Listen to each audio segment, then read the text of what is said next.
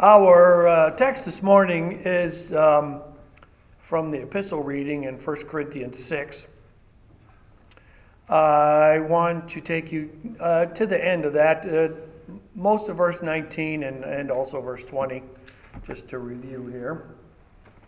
Do you not know that your body is a temple of the Holy Spirit within you, whom you have from God?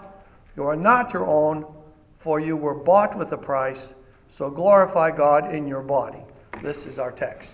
In the name of the Father, and the Son, and the Holy Spirit. Amen.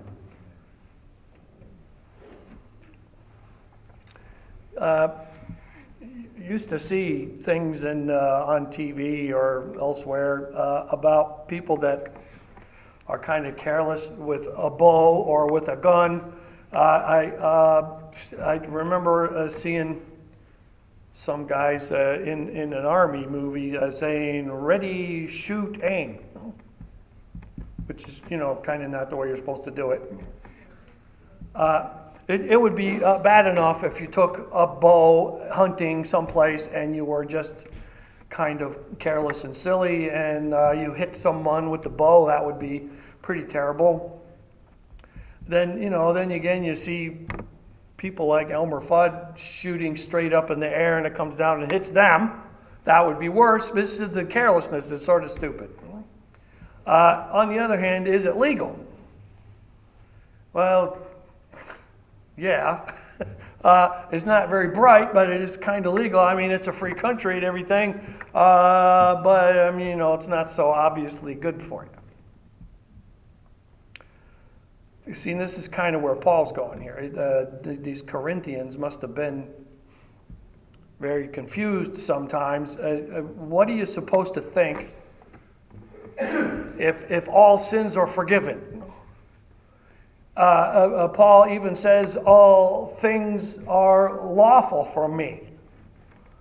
And that made me immediately go back to the guy with the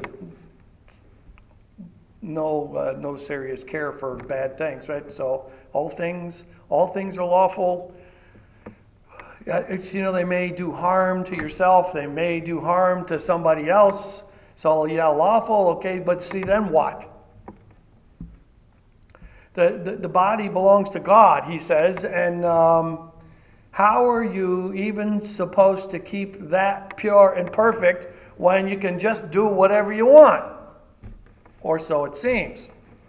Sins against the body affect Christ's body. He's saying that here. Is that lawful too?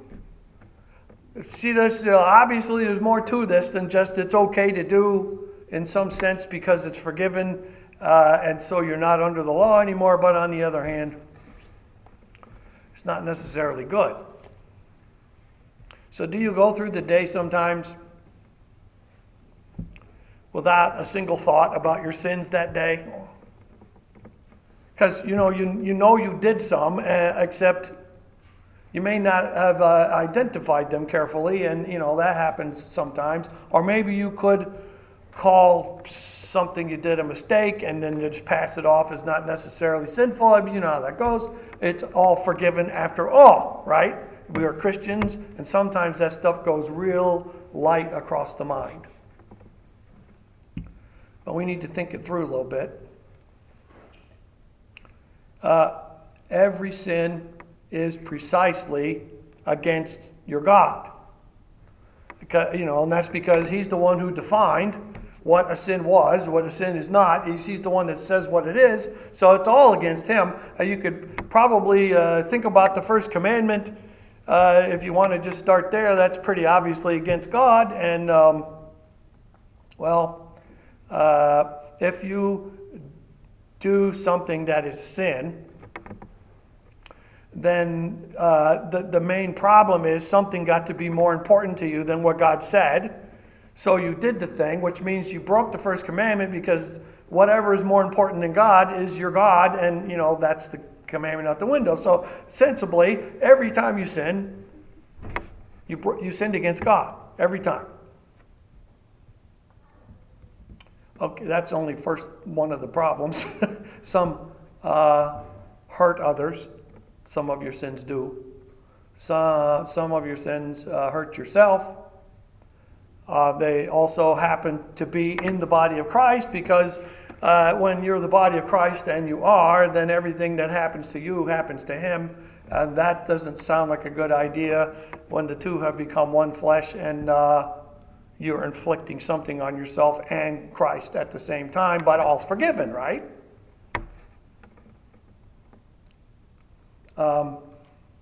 Probably we should pay more attention to that. Now, there is no mistake. All things have been removed from under the law of God for you. This is something that the Bible certainly says.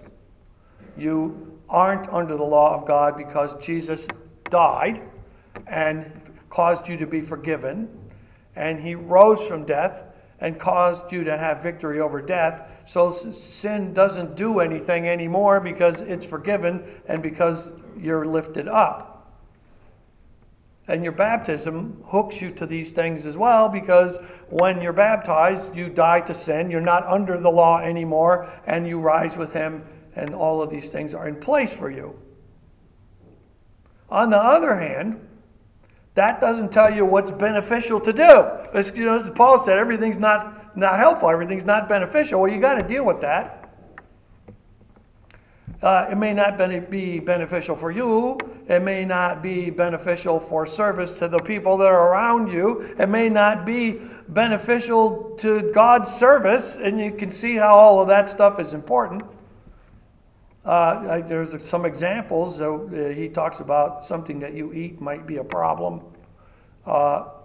What you eat has been declared clean by Christ himself. He said that. But what if you're diabetic? I mean, and if you eat a whole bunch of cake, which, I might just do that a little bit later. But see, that it's not beneficial, right? Even though it's lawful, it's not that beneficial. What if someone's faith is going to be damaged by your food that you eat? Like that used to happen in Corinth. Things would come out of the temple, had been sacrificed to idols, and it's in the meat market. And some people would say, well, there's nothing going on with the idols. They're all idols. They're nothing. So I can eat the meat. And other people, having just escaped from that crazy idleness, becoming Christians, they're very upset by the meat sacrificed to idols, so that you're damaging them if you eat that. That was one of the problems that happened there. So what if you, just to get a little closer to home, what if you serve up some wine to an alcoholic? How's that going to be? So it's true that Jesus welcomed prostitutes to be in his love and in his grace, but sleeping with one is a different kind of problem, like Paul describes. I mean, they had temple prostitutes, and it was kind of part of the normal program for Corinthians, but they were supposed to be escaping from that. Uniting a prostitute with the body of Christ is a problem. It's lawful, but not a good thing to do. But all things are forgiven, right? So you look at what you're doing, you should be, despite your forgiveness, to see if it's actually a good thing to do. Well, it doesn't necessarily get easier when you do that, because, you've got this command from Jesus to love one another. And it's a little bit mysterious how you're supposed to go about doing that sometimes, because, I could tell you to love people, but, what's that going to look like is another problem, because he doesn't really tell you the details on that. They're sort of, circumstantial. You don't know how to love somebody until you're in the circumstance where that's necessary. And God puts you in circumstances with all trust, and he says, go love one another. So any chance of doing harm in your ignorance out there? In your weakness? In your arrogance? Could you do someone harm even in their faith if you're committing errors in judgment? You can see how all of that's true. You know very well you can and probably do some of those things at one time or another. Well, Obviously you don't want to do that, so you got to think about it a little bit. God's Word is a decent guide for how you should go about things. The love born of the Holy Spirit that lives in you, as Paul says here, that's important. It helps too. The love of God that you have is a good encouragement to go and do things well. But no matter what, no matter how you look at this, no matter how much trouble you're in just trying to figure out what you're supposed to do, even though you understand you're forgiven, sometimes you need to be reminded your sins are forgiven. Christ died for that. He worked for your good. In His own blood, in His own sacrifice, on His own cross, He took all of your sins away. So no matter what burden seems to be on you, lawful or not, sins are forgiven. And you are out in the world trying to do what's right. You're forgiven. Christ made sure you're in victory over death even, and that never ends. It never goes away. It will never be taken from you. That's your comfort. You're free to love. You're free to act. You're free to be loved and forgiven by your God, and those things are absolutely so.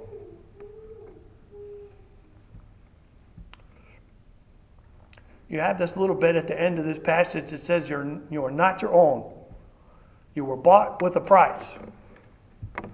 And it's not just any price. If you look under there in Greek, it's more than that. It's a premium, a high honor that's been at your cost, the thing that bought you out of sin and death and condemnation.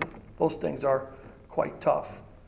But those things happened in the premium that is the Son of the living God's lifeblood, your Savior. You're not your own. So you're supposed to honor and glorify God in your body and in your life, so be it. But don't go anywhere. Don't forget ever that you are free. That you are His. You're not His because He wants to demand something of you. You're His because He wants to forgive you.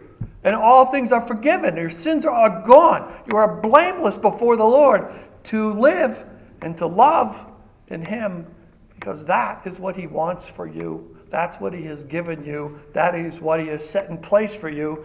As complicated as your life is, there is nothing that is not forgiven.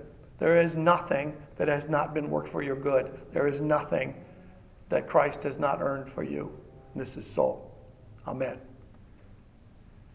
Now may the peace of God, which passes all understanding, keep your hearts and your minds in Christ Jesus. Amen.